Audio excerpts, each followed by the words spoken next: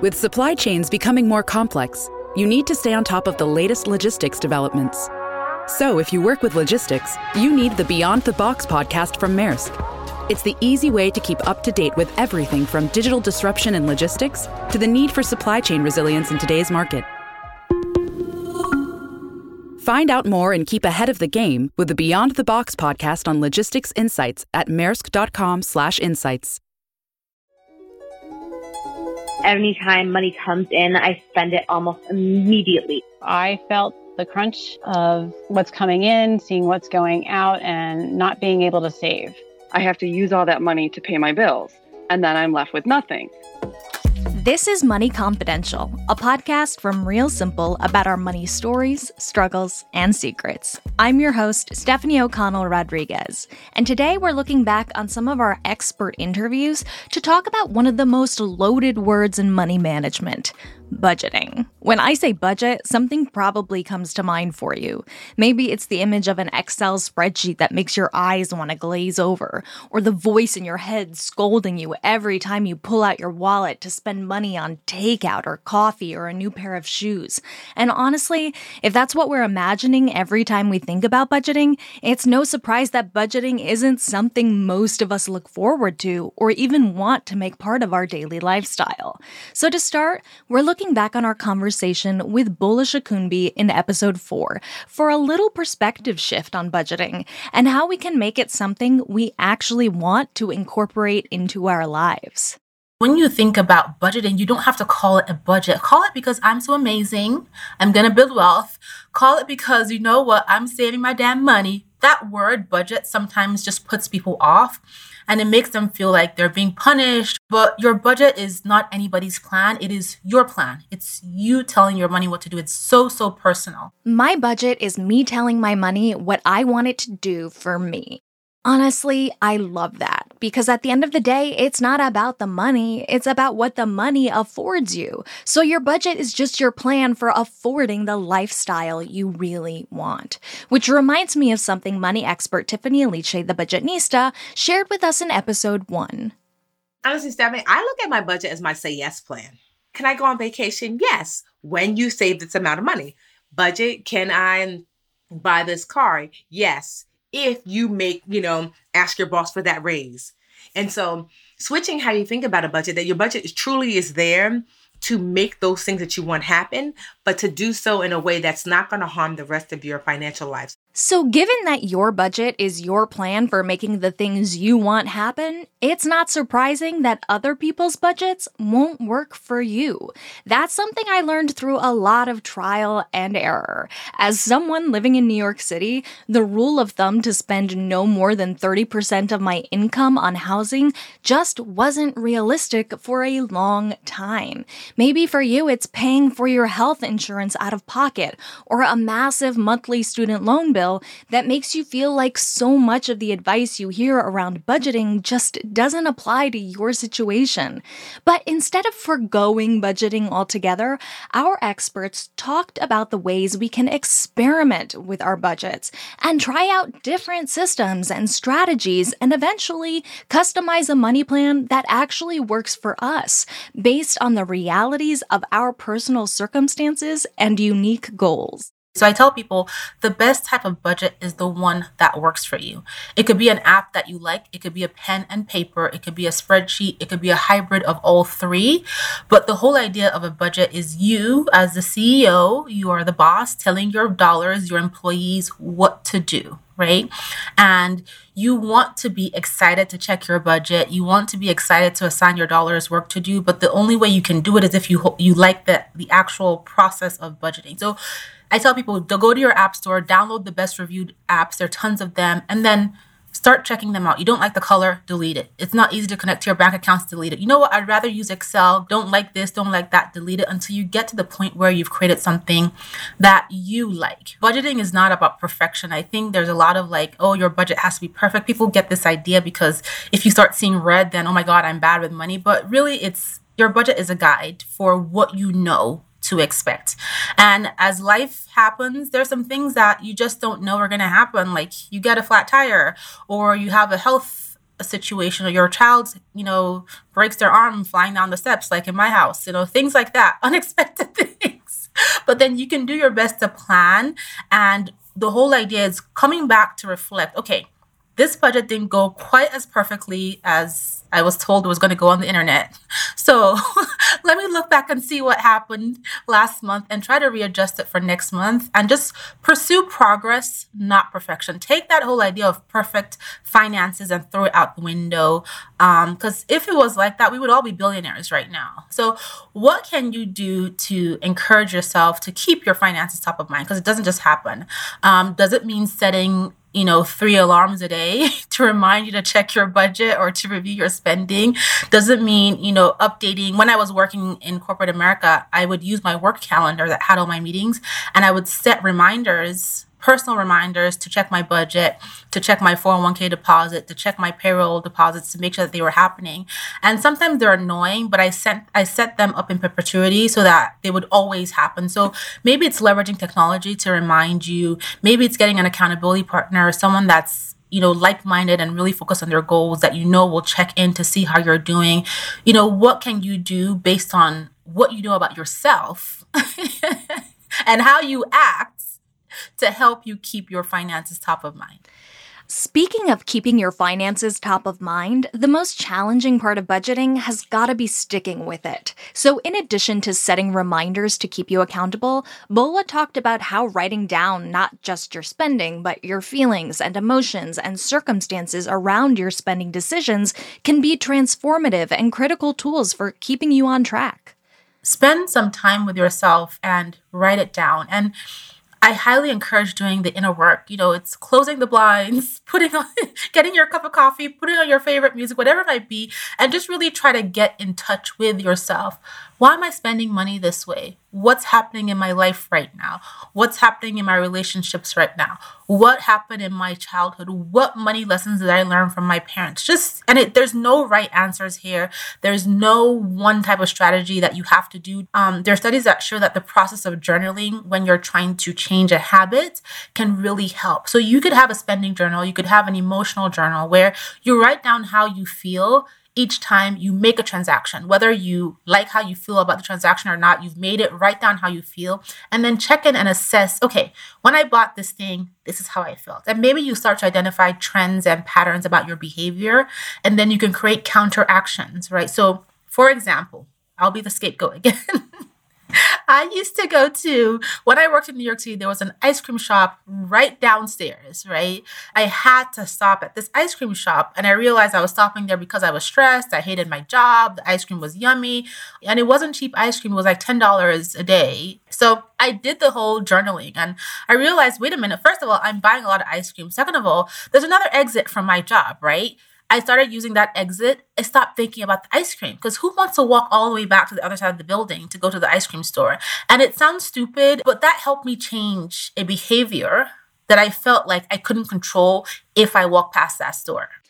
I love this story so much because I think it really illustrates how much of our understanding of money has been built around the idea of numbers and spreadsheets, but really mastering money is about the thoughts and the way our lives and habits are built. So I love your point about doing the inner work. I love a spending journal that gives space for these thoughts and feelings in a way that one box on a spreadsheet cannot capture. Because everybody knows that they're supposed to save money, right? Like, it's not new information. Everyone knows they should spend less than they earn, but there's a reason it's not happening. And you can't really get to the reason if you only have room in this little spreadsheet that doesn't account for all of this complexity.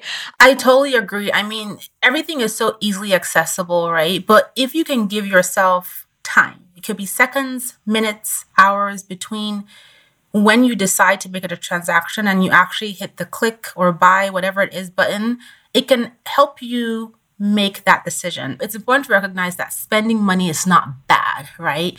So looking at your budget and saying, okay, I'm going to designate this amount to my automated savings, and I'm going to give myself this amount to splurge, have fun, go out with my friends, go shopping.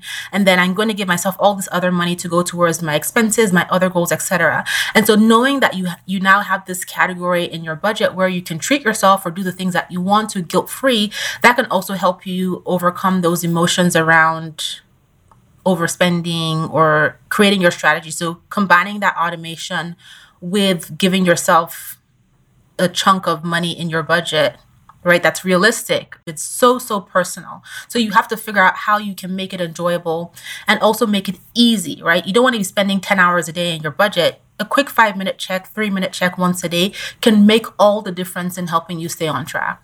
Making a budget that's both easy and enjoyable is something I can definitely get on board with. But I also recognize that a budget isn't always about the sexy things like the splurges and the dinners out and the vacations. It's also about the basics like housing, food, and healthcare. And it's hard to even think about the fun stuff before those essentials are taken care of. So in episode 1, Tiffany Aliche, the Budgetnista, gave us a breakdown for how to get started. It starts with a budget. And a simple budget is just money in, money out. And ideally, money in a month's time, money out in a month's time. Just listing everything you spend money on. How much does those things cost you a month? On average, how much are you making in a month? And then if the numbers are not what you're wanting them to be, okay, well, what's on my money out list? What are some things I can change? Is there enough money coming in on my money in list? What are some things I can change? So at its bare bone basics, you start with a budget. How do you know what expenses to tackle first? So first and foremost, I wish somebody would have told me that you want to look at your health and safety expenses first. So these are the expenses that you need to maintain your health and maintain your safety. So your rent and your mortgage might be a health and safety bill. I have childhood asthma. So it's like, okay, sometimes I need my inhaler. So that's a health and safety bill. Food, that's a health and safety expense. They say on the plane, right, that you put your mask on first, because if you put your baby's mask on first and they're fussy, and then you lose consciousness, so now you are not protected, but neither is your child because you're not there. So bill collectors can't get paid if you are not in a good spot. So take care of your health and safety expenses first, and then you can get to them. Like Bola, Tiffany also talked about the benefits of automating things like savings, debt payments, and bills as a strategy for actually following through on whatever budget you set. Well, I believe that automation is the new discipline. Automation doesn't get an attitude, doesn't get hungry, sassy. Automation's not tired. So I set my automation up beforehand. So my husband is like, he used to call me the Budgetnista bully. I was like, okay, how can I be nicer about it? I realized that I'm the spreadsheet girl. I love it. But he's totally not. So I said, okay, let's see if we can do budget without budgeting. So I told him, go to HR, go to your, whoever does your payroll, and how many times can you split your paycheck? He's fortunate that he could split it up to 4 times. So now he doesn't get all his money in one account like before. They put some in our joint long-term savings account, and they put some in his personal savings. They put some in our joint checking account for bills, and they put some in his personal spending. So now when money comes in, I'm not like, did you transfer money to the bills account? Did you transfer money to the savings account? He split it before he get it. So you can literally create a just bare bones simple budget by if your job allows to have your money come in and split it before you get it. Or you can do it yourself, have it land in one account, and have that account make the transfers for you after it lands. But that is a way to keep on top of things, and automating that system is just really going to help. Like I automate everything. So those bills get paid. I don't have to worry about it. My job is just to make sure every month, is there enough money? I know how much our bills are. I'm like, is there enough money in that account for the bills? Yes, there is. My savings is saved automatically. So automation is the new discipline. If you set up the automation, that you could check on it about once a month just to make sure that it's running smoothly, but you don't have to have like all the discipline and doing all the tweaking yourself. Hey folks, it's Hunter Lewis, Editor-in-Chief of Food & Wine. This fall, we're launching the new Food & Wine Classic in Charleston with our partners at Southern Living and Travel + Leisure, and we want to see you there. This incredible 3-day culinary experience will showcase the hospitality, food, drinks, and culture of one of our favorite cities in the country. Join us September 27th to 29th to learn more from iconic chefs, share a glass with innovative wine experts, and get to know Charleston with one-of-a-kind experiences curated by the experts at Food & Wine, Southern Living, and Travel + Leisure. Tickets are on sale now at foodandwine.com/Charleston Classic. That's foodandwine.com/Charleston Classic. See you down in Charleston.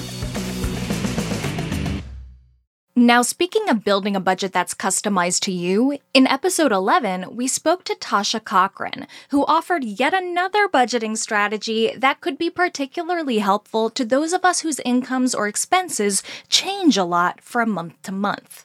So I recommend, regardless of where your income comes from, that you budget using a one-year spending plan. So you have your whole year laid out in front of you.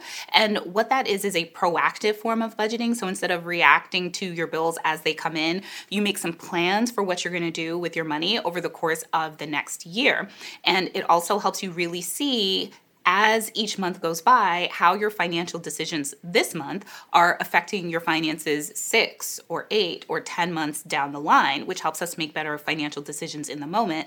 But it's also a really powerful tool if you have an unpredictable income, because despite the fact that your income is unpredictable, your expenses are 100% predictable. Your electricity bill is still going to be due. Your mortgage or your rent will still be due. So you know that those things are coming. So with an extended spending plan where you're looking at multiple months at once, you can start setting aside money now for those months when you know that your income is going to drop.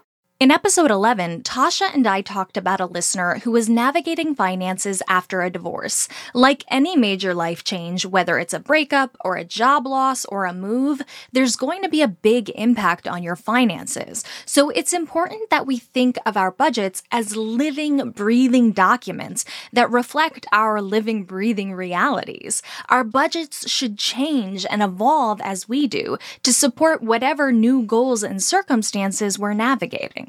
She's got to understand what's going on with her budget, because her budget has changed dramatically. She can't rely on last year's budget because she was still married at the time, and now she has a completely different budget. So she's got to understand, okay, how much is my income?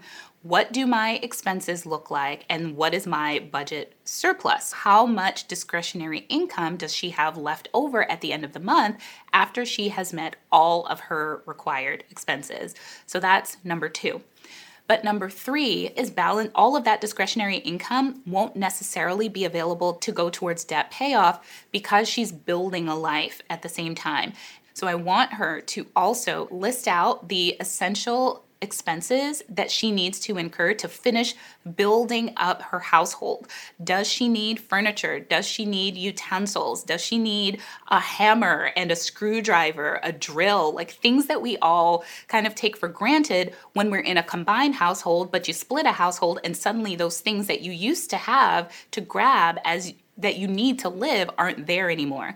And then she can decide how much of her money she wants to put towards paying off her debt, how much she wants to put towards meeting current needs, and how much she wants to put towards spending for joy right now, because some of your money should always be reserved for joy. So many people get into a cycle of extreme frugality and then binge spending that then slows down their progress because they take on unexpected debt. And instead of just giving themselves permission to say, hey, you know, I do love to eat out once or twice a month. I don't want to go overboard and eat out every day because I know that that will increase my debt. But what if I decide, well, I'm willing to spend $25 a week on eating out. And so whether I eat out, have tiny little treats once a week, or I save all of that for a really nice restaurant dinner twice a month, once a month, that is okay. It's okay to spend for the things that bring you joy, because that makes your spending plan something that you can stick to for the long run, because you get your small pleasures and you also get the joy of watching you hit your financial goals, watching your debt decrease, watching your nest egg increase. The best budget is the one that works for you and supports your needs, values, and priorities. If your budget isn't doing that, don't give up on budgeting. Try a different budget. Whether that means adjusting how much you allocate to certain categories or trying out different money tracking strategies, an app, an Excel spreadsheet, pen and paper, until you find one that actually keeps you accountable to your spending plan. Reviewing your spending and seeing the numbers laid out in front of you forces you to get real about where your money is going. Whether your actual spending is aligned with the goals and priorities you've set for yourself, and whether you're spending money on things you don't really care about at the expense of things that you really do. It's far easier to make changes and realign your spending with your goals when you can identify exactly what's keeping you from reaching them. And it's far easier to stay accountable to those priorities when tracking your financial inflows and outflows is a regular practice. Remember, your budget is your Say Yes plan. It's your roadmap to affording the lifestyle you want. It's you telling your money what you want it to do for you. And that is certainly something to get excited about. This has been Money Confidential from Real Simple. If you have a money story or question to share, you can send me an email at money.confidential@realsimple.com. You can also leave us a voicemail at 929-352-4106. Money Confidential is produced by Mickey O'Connor, Heather Morgan-Schott, and me, Stephanie O'Connell Rodriguez. Thanks to our production team at Pod People, Rachel King, Matt Sav, Danielle Roth, Chris Browning, and Trey Boudi. If you like what you hear, please consider leaving us a review on Apple Podcasts or telling your friends about Money Confidential. Real Simple is based in New York City. You can find us online at realsimple.com and subscribe to our print publication by searching for Real Simple at www.magazine.store. Thank you for joining us, and we'll see you next week.